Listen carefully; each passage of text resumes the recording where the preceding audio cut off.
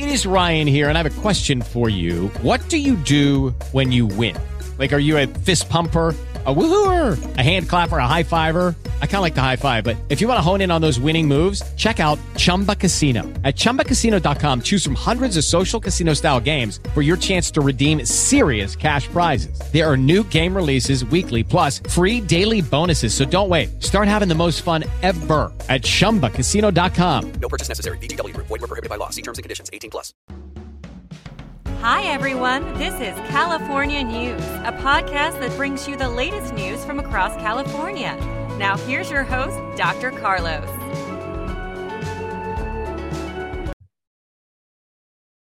Welcome back, everybody. We continue our series on looking into the situation at the University of Idaho and the 4 tragic murders, as well as the suspect, Kohberger. He's just a suspect. It's allegedly that he killed them. So that's how we want to do this. But let me first welcome my co-host, Andrew Bringle, former FBI profiler. You can also find more about him at behavioralscienceuntllc.com. Welcome back, Andy. Hey, Carlos. A beautifully ugly day here in central New York. As we're speaking, it's the 4th day of January 2023, and I'm looking out my window at the lake, which is frozen, at least partially, and it's a cloudy, ugly, foggy. You can't even see the lake, the fog. But I'm happy to be here with you, and we're going to talk about the processes of what's going on in Idaho, as well as, in general terms, the types of criminal behaviors and acts that one might see and think that they have heard in the media and other sources regarding the case in Idaho. Yeah, the interesting thing, folks, is, again, we don't know if he did this or not. He has to be convicted and innocent to proven guilty. But every time I read a news article, they're going to trickle in information each and every few days. You're going to get a news story about the individual right now, the perpetrator. And that makes us think. And so we want to elaborate on the areas that they're touching on, because I think they're really fascinating areas for discussion. And one of the areas I know Andy and I were talking about was some media sites, I don't know who, but some media sites are kind of teasing the idea or alluding to the fact that the suspect, or whoever the murderer was, of the 4 college students, is a serial killer. They're not saying it outright. They're not saying it directly, but they're starting to bring up, it's called it's an association game in psychology. So what they'll do is they'll talk about serial killer actions and then try to compare it, or at least try to bring it into the conversation so people immediately associate it with it. And honestly, my personal opinion, I think it's just clickbait. That's what they're trying to do, because they know most people are fascinated about serial killers. And that was the interesting thing, Andy. This guy was fascinated about serial killers. I think he was doing a dissertation, though, mostly on the emotional and cognitive components of a criminal. I don't know if it was specifically towards serial killers or not, but I know he had a relationship with a famous, how would you call her? A famous professor. Yeah, professor, researcher. Yeah, in the world of forensic psych. And she dealt a lot with serial killers. I think she's even written books about it. And I think he had a relationship with her, a business type of relationship or an academic relationship, not a personal one. And he learned a lot about that. But go ahead. Yeah, I would say a couple of things. One, we're not talking about, at least I'm not talking about any specific individual, and certainly not talking about the defendant in this case, who has his day, will have his day in court, and that's not the focus of this podcast. What we're going to talk about, and what I want to explore, is some of the fascinating aspects of this type of crime, serial killers in general, not any specific individuals, certainly not directed to the subject in this particular investigation. You mentioned, though, that there is some association in terms of interest from a research standpoint. If we looked at everybody who was fascinated with serial killers as a potential subject in this investigation, you'd have millions of individuals. My class is the most popular topic.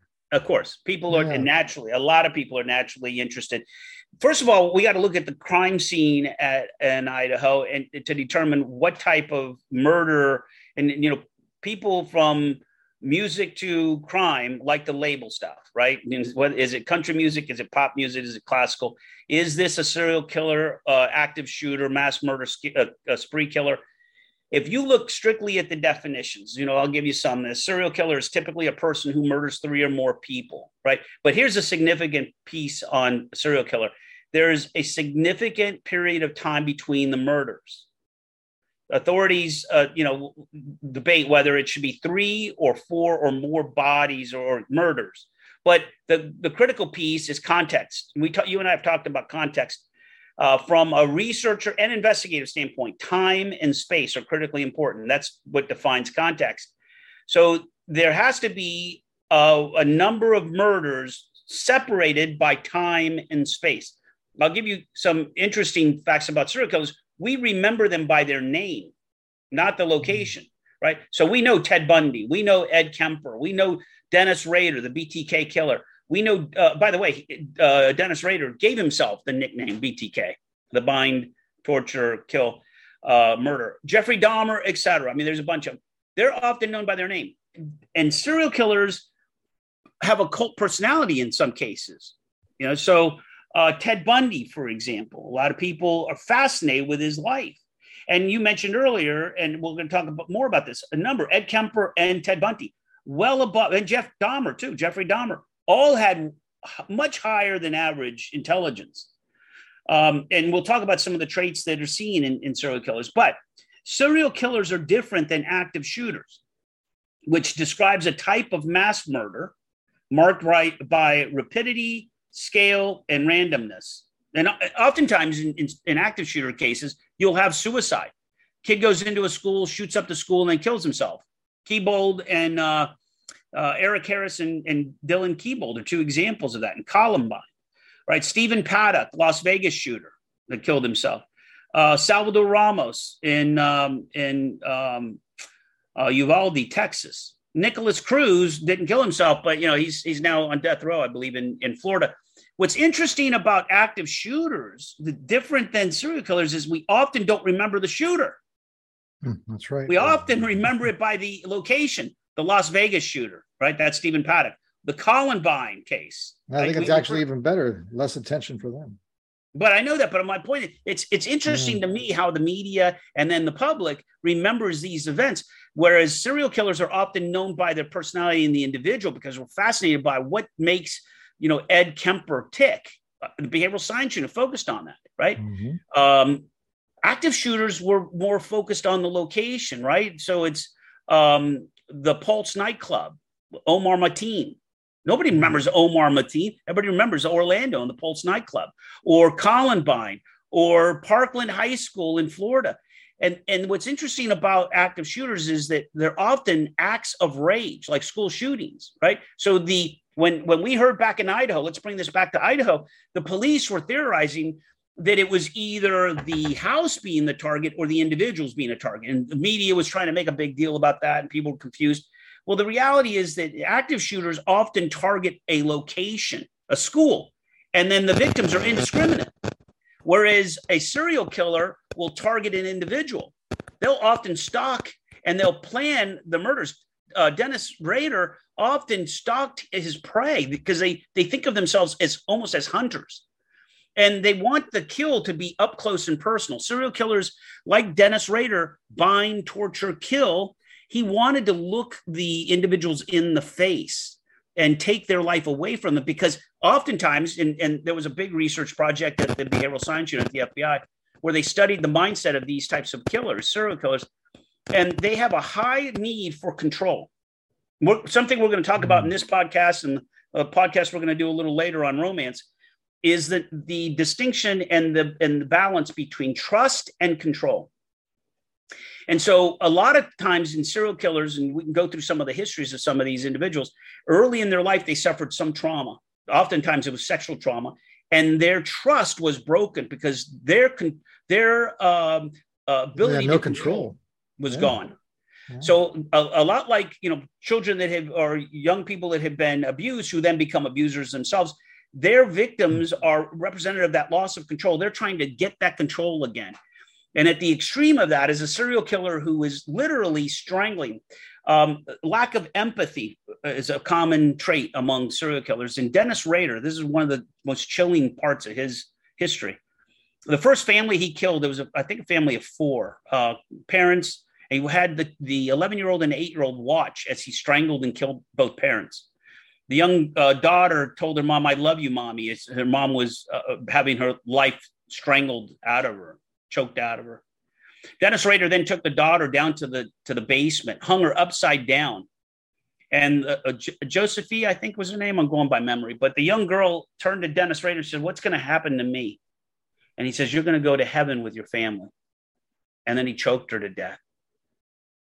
Now, that story was told by Dennis Rader, who showed no remorse, no empathy at all in his trial. And he just matter-of-factly told how he killed these people. But there was a sexual component to Dennis Rader, and often a number of these serial killers. He would take trophies with him, wear these garments, the underwear of his victims, and dress himself up, in as women, and then would practice auto asphyxiation. So he would masturbate until he was almost passed out, and then he would release his sexual tension. Oftentimes, we see that among serial killers. So back to the active shooters, you don't see that. These are usually targeted locations, whether it's an Orlando nightclub. Dylan Roof attacked a church, killed a number of people. So oftentimes, you'll either have emotional rage that leads to an active shooter, or you'll have a targeted terrorism or hate that leads to an active shooter case. And that's what the distinctions. Then you have mass murders. Now, mass murders can be both. An active shooter or a serial killer can kill more people. Dennis Rader, I gave an example, killed the whole family at one time. But it's the act of murdering a number of people, typically simultaneously over a relatively short period of time and in close geographic proximity. United States Congress defines mass killings as killing 3 or more people during one event with no cooling off period.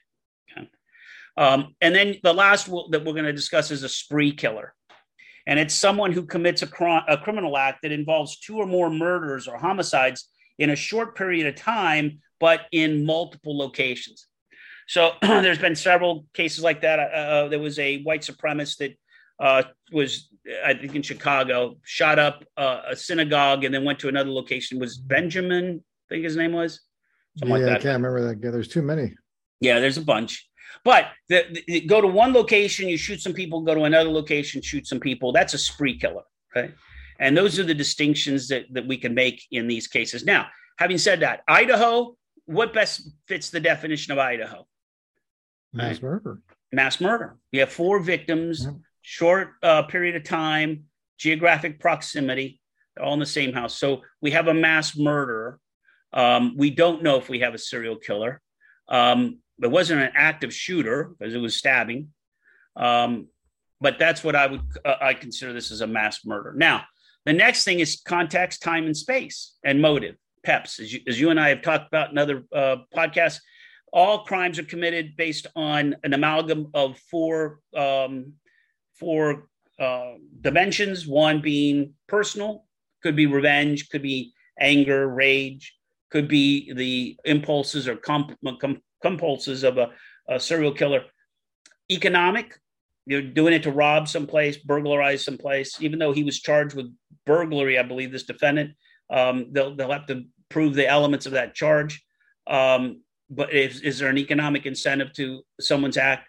Then political or power-based would be the third, and then social. Do they do it for a group or a group's cause? So those are the things that police will look at as they build their case. And the processes of these investigations, they look at the time and space, the context of the act, as well as the potential motives the individual might have had. As you know, and we've talked about this, and then we'll get into the serial killers. Murder is a state charge. It's not a federal charge. There's no such thing as federal murder, unless, because there's always an unless or an exception. In the federal system, it's not murder unless it involves terrorism or a hate crime. So there's some federal statutes that put enhanced penalties where there's terrorism involving a murder for hate crime or terrorism, or it's an assault on a federal officer. So we've talked about this in the past. I worked a case where a federal judge was blown up with a bomb. And so assault on federal officer can result in the death of that officer, and that's a federal charge. And then last is crimes on a government reservation. So that would include, murdering someone or homicide. All right. So that kind of sets up where we're at. Now, I wanted you and I to talk a little bit about some of the common traits that, just in terms of serial killers, what you might see in the history of, unfortunately, too long a history of serial killers. Yeah, it's interesting because I also want to make sure people understand that it's much more complex than the media or TV shows will make it out to be. So you heard Andy already giving you 4 different types of killers. And then within those are subcategories. People who have mental health issues, maybe they're psychotic, maybe they're delusional, people who are on substance abuse, both combined. A lot of times the substances themselves can exacerbate their psychosis. Sometimes they're not. Sometimes they have other issues. So it's so complex. It's not very simple. That's why there's so many differences. And even the FBI says it's one of the hardest things to do is profile somebody, because there are so many variables at play that it becomes really complicated to do that. To try to figure out the motive, not the motive, but the reason, not the reason behind it, but the, how would you say, the internal drive of that individual, not necessarily the motive, because the motive can be simple sometimes, even though they're still trying to find a connection. In this case, I'm going to just kind of give some more facts about this case to the people out there. This is from open source, the New York Times. He answered, Koberger, the suspect, answered several questions from the judge.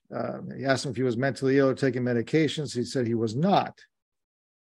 So this is going to throw people off as well.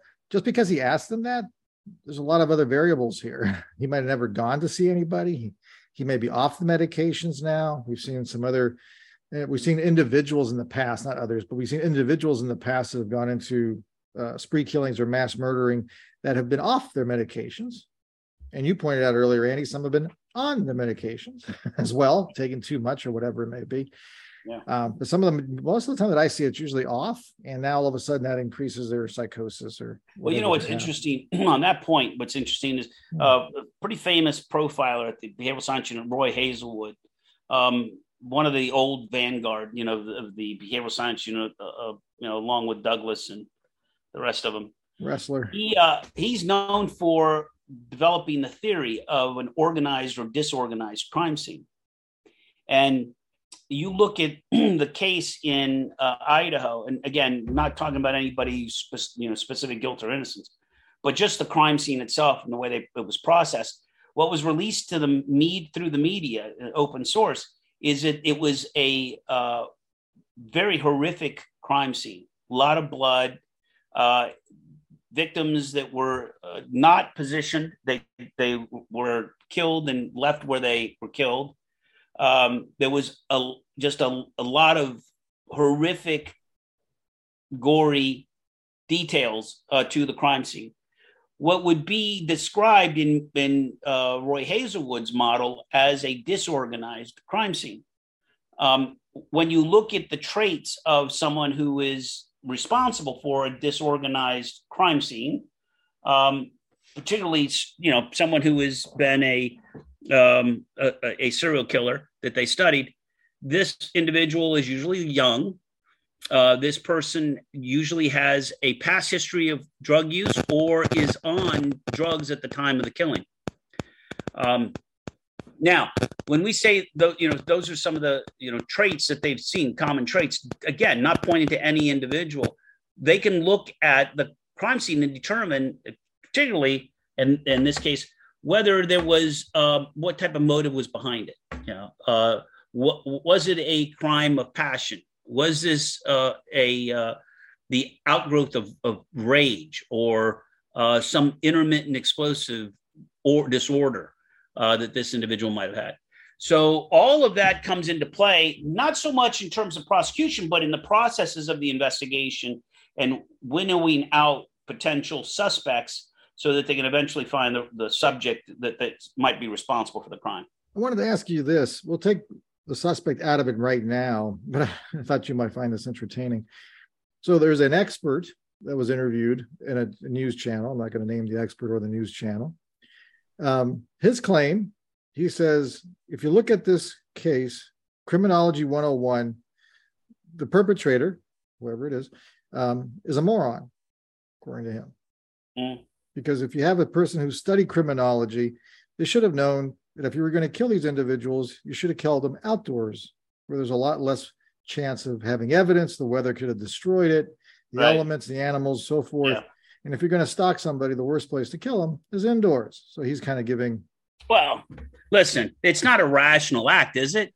To go into a house where there are 6 people in the home. Whoever did this was not acting rationally. If we define rational behavior as making sense by your norms or mine, but to this individual, it was perfectly rational. I don't listen. We've talked about this. I'm a rational choice theorist. I don't like the term. I think it should be called reasoned choice theory, because humans reason. And this individual went through a process of reasoning and cost benefit. The risk of going into an occupied home, not knowing if there's a gun, not knowing if these people are awake or sleeping, the risk of doing that is very high. And so the individual had to have enough confidence to think that they could get in and out without being caught, that they could overpower at least 4 people, right? With nothing more than a fixed bladed knife. And so, or that nobody would get out and run and yell. Exactly. Or scream or wake the people up downstairs, any one of which could have made a phone call 911 very quickly. So it's not rational. Listen, and I'm one of them myself. So I'm not going to criticize people to get on these talk shows and fill airtime. Some of whom have really good insight and good analysis, and others maybe not so much. I will say this.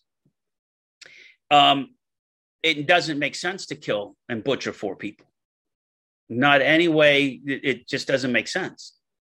So if you're trying to make sense of nonsensical, behavior, then you're gonna scratch your head and say, well, why didn't he stalk him outside? And why didn't he shoot him instead of stab him? And why?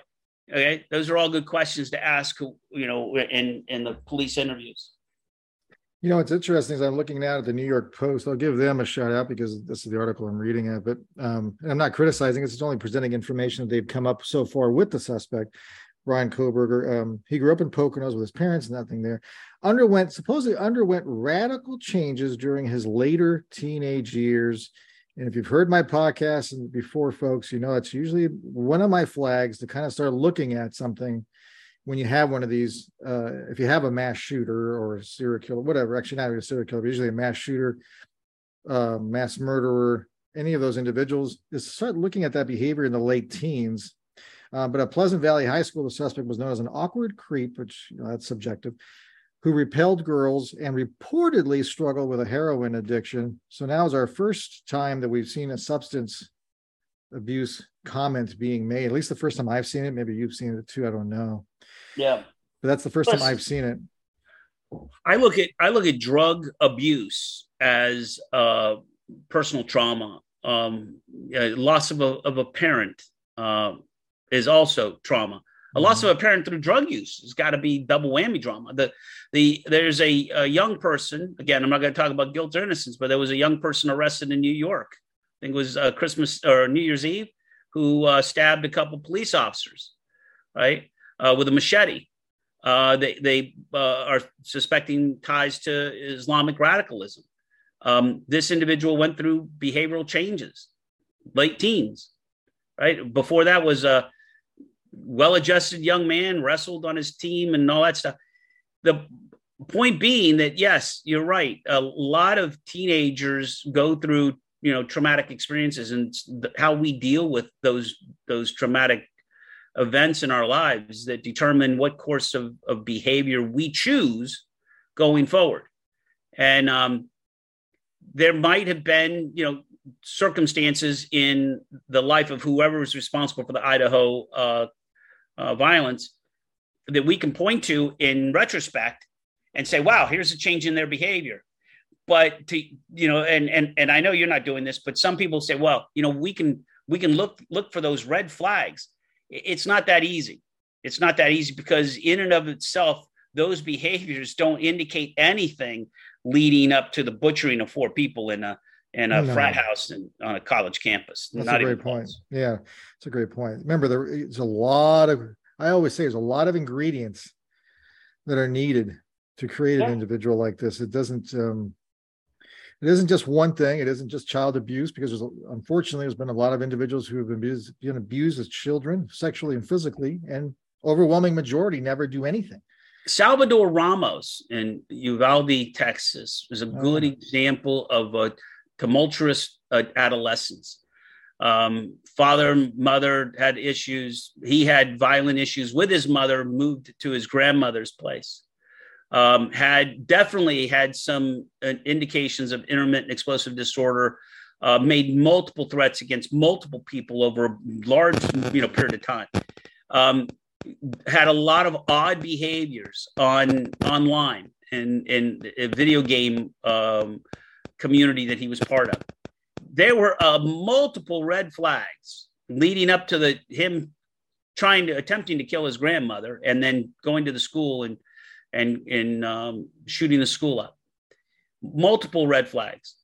But in and of itself, any one of those red flags not enough to do anything.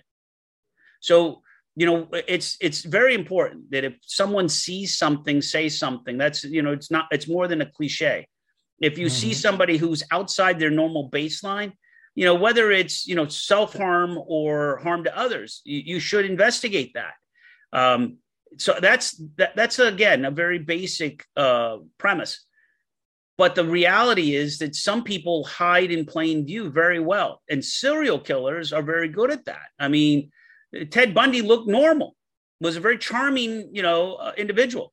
And serial killers in general are very good at feigning empathy, even though they can't really feel empathy or express empathy. In fact, that's one of the traits that many serial killers have, is that they have a lack of empathy towards others and their peers. They also, a lot of them, while they tend to be highly intelligent, not necessarily educated, there's usually a history of alcohol or substance abuse, either with them or their families. Oftentimes, the turmoil in their family is such that they end up hating their mothers and fathers, based on a number of interviews of serial killers. And a lot of serial killers, their father is absent or abandoned the family, and they were raised by domineering mothers. Remember Alfred Hitchcock's movie, what was it called? Psycho, The Bates Motel, right? Dear Mother. Dear Mother. Yeah. Here's another part that's interesting. I just read this, and I don't know if you read it or not, but it's interesting. The owner of a brewing company said that when he saw this individual, the suspect, his behavior caused enough concern for staff to put a note in the company system about him. The staff put in there, this guy makes creepy comments, keep an eye on him. He'll have 2 or 3 beers and get too comfortable. He would ask the female staff and customers if they were with anybody and where they lived. If the women weren't interested, he would get upset. And then he finally the owner had to end up talking to him. Quote, he says, "Hey, Brian, I just wanted to talk to you really quick and make sure that you're going to be respectful this time. We're not going to have any issues." The owner recounted that the suspect was shocked that he was even saying it and didn't know what he was talking about. He was totally confused. And then he never went back to the bar again. I thought that was interesting. Well, I mean, again, when it's another phenomenon when we hear somebody like Bill Cosby, right? A woman makes an allegation that is obviously factually based against him. Before you know it, there's 3 or 4 more women. Then there's 5 or 6 more women. It's something that's been going on for some time. These red flags kind of thing, they didn't just happen.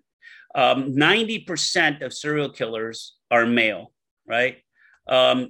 What's interesting is the vast majority of serial killers have abused animals in their childhood. They've actually played out their sexual fantasies of bondage and domination and sadomasochistic behaviors against animals well before they get to their adolescence.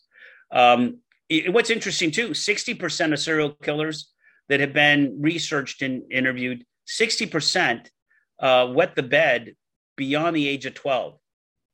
Yeah, it's part of that McDonald triad. Yeah, exactly. Yeah.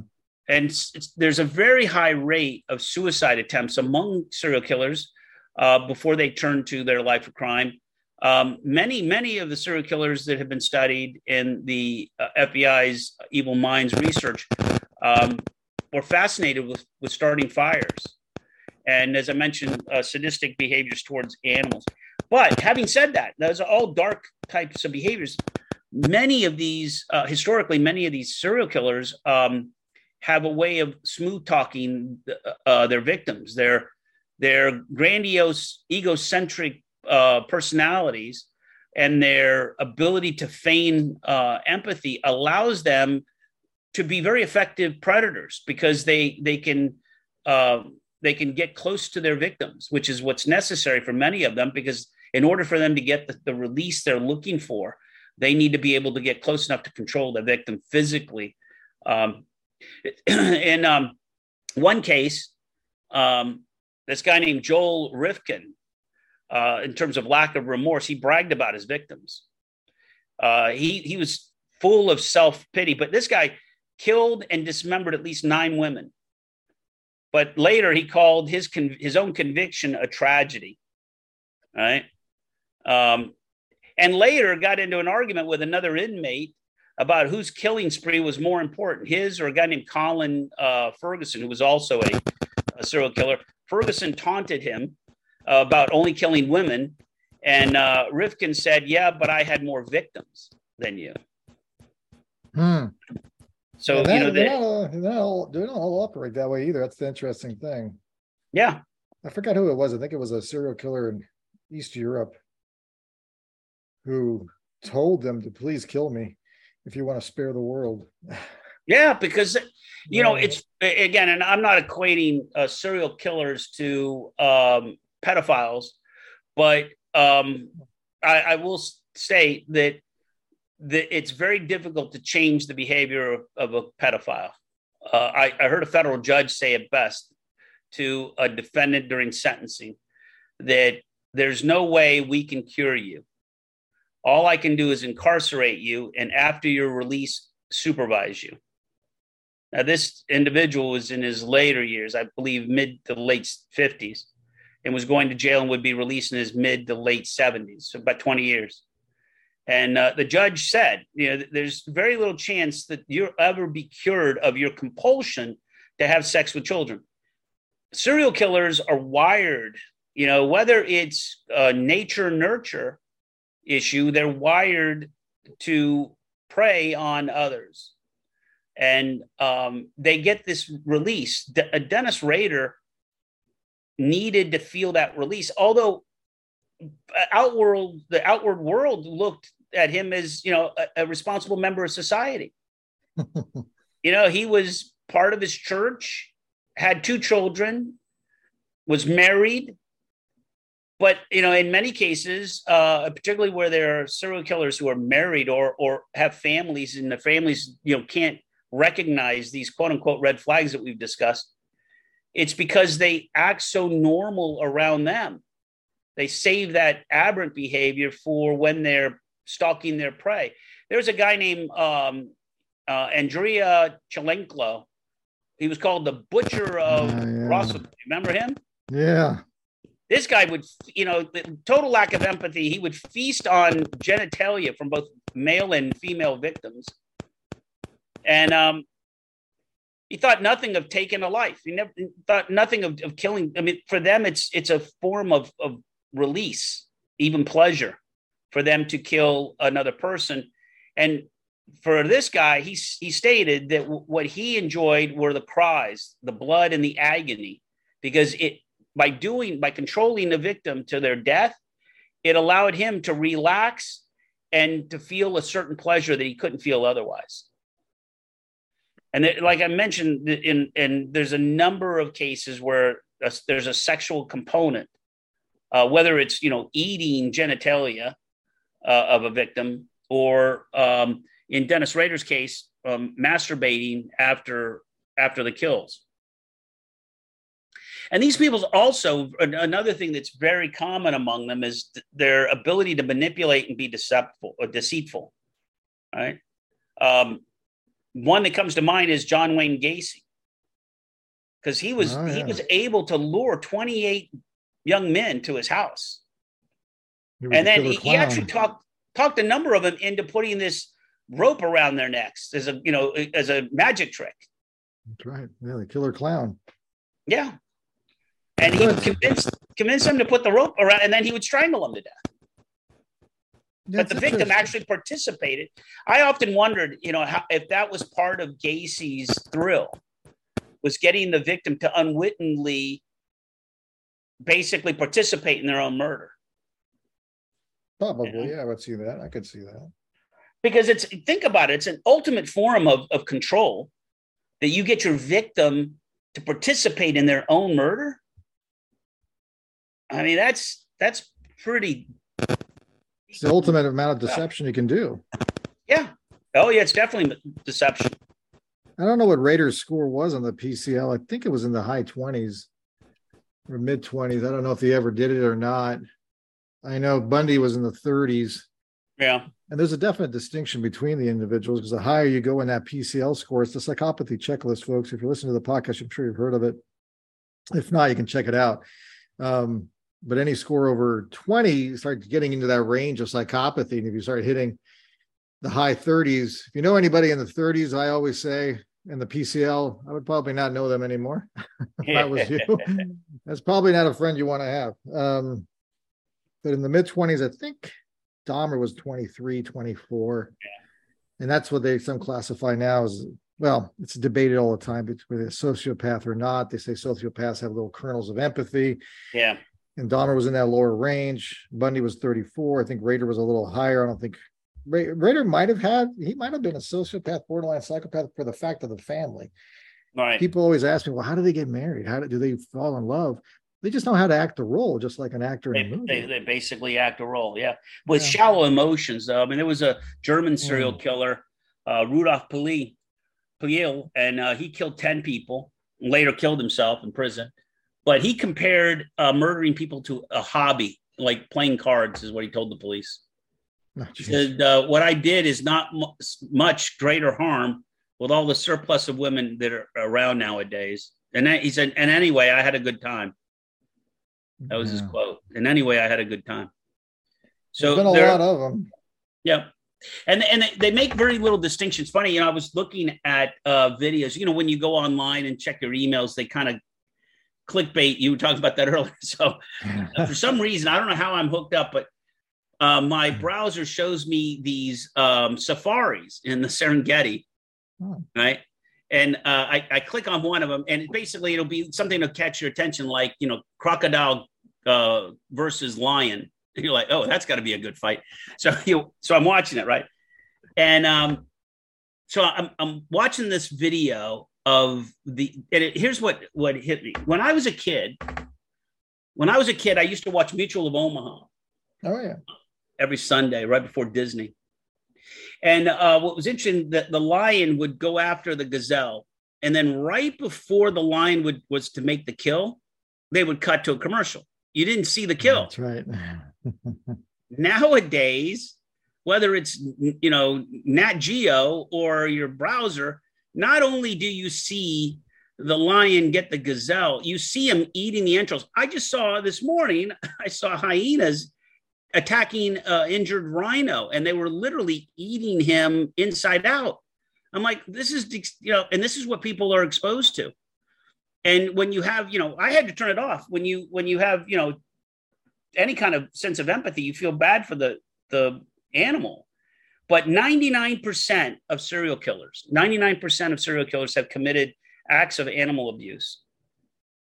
Yeah, it makes sense. There's a lack of empathy there. If you can see, especially animals that are more domesticated type of animals, like a dog or a cat, you can see you have a problem. There's a huge lack of empathy. Well, it's also, again, a terrorist doesn't just go blow up the World Trade Center, right? I can give you a number of cases where the terrorist actually carried out trainings for that act, right? The Murrah building bombing, Timothy McVeigh actually he and his accomplices went and blew up a number of smaller explosive devices before they attacked the Murrah building. And there's a number of other cases like that. And the reality is serial killers don't just go start killing humans. They start out small. It's a gradual, a gradual process. So they start out killing animals, but oftentimes their fantasies that they want to carry out against humans begin with those animals and the abuse. I don't even know if it's quantified, but I think a majority of them actually said the very first killing was disturbing. Yes. Yeah. Right. But it shows you.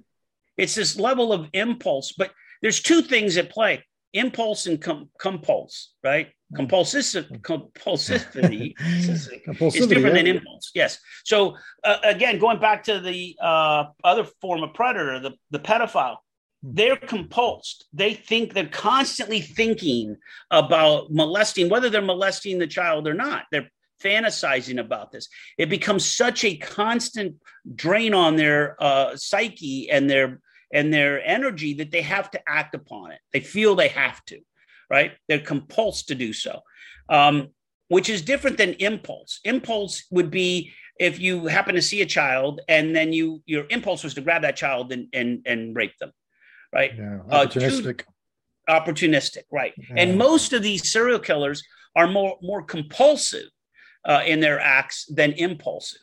Most of serial killers will stalk their prey instead of have a crime of opportunity. That's not to say that it's 100%, but in most cases, the serial killer will take their time to study their prey and look for the right opportunity to, because again, what we said earlier is critically important. They want to control as much of the crime as they possibly can, and that includes the death of their victim. They want to make sure that they can, because they're trying to seek a release, an emotional release. It's highly personal. When we talk about the PEP scale, it's highly personal. It's not economic. It's not power. It may have some elements of power, but that's not the driving force. And it's not social. It's not for the group or the cause. I think it's a good place to wrap up. I think it was a fascinating discussion that we had. There's no doubt about that. And by the way, folks, if you're into serial killers, criminal minds and stuff, don't be too hard on yourself. I mean, it's one of a lot of psychologists believe it's the safest way for us to deal with that dark side of ourselves that we do control, the ones who don't commit these acts. It's another way of looking at, as Jung called, the shadow. Andy, fascinating conversation. I think we're heading off. I think it is a fascinating conversation. We certainly can expound on it more in the future. I think, it's. Oh, we didn't touch everything, that's for sure. No, not even close. Not even close. Folks, you know what to do. Share, subscribe, hit that like button. We like it. See ya. Hello, it is Ryan, and we could all use an extra bright spot in our day, couldn't we? Just to make up for things like sitting in traffic, doing the dishes, counting your steps, all the mundane stuff. That is why I'm such a big fan of Chumba Casino. Chumba Casino has all your favorite social casino-style games that you can play for free anytime, anywhere with daily bonuses. That should brighten your day a little. Actually, a lot. So sign up now at ChumbaCasino.com. That's ChumbaCasino.com. No purchase necessary. VGW Group. Void where prohibited by law. See terms and conditions. 18+.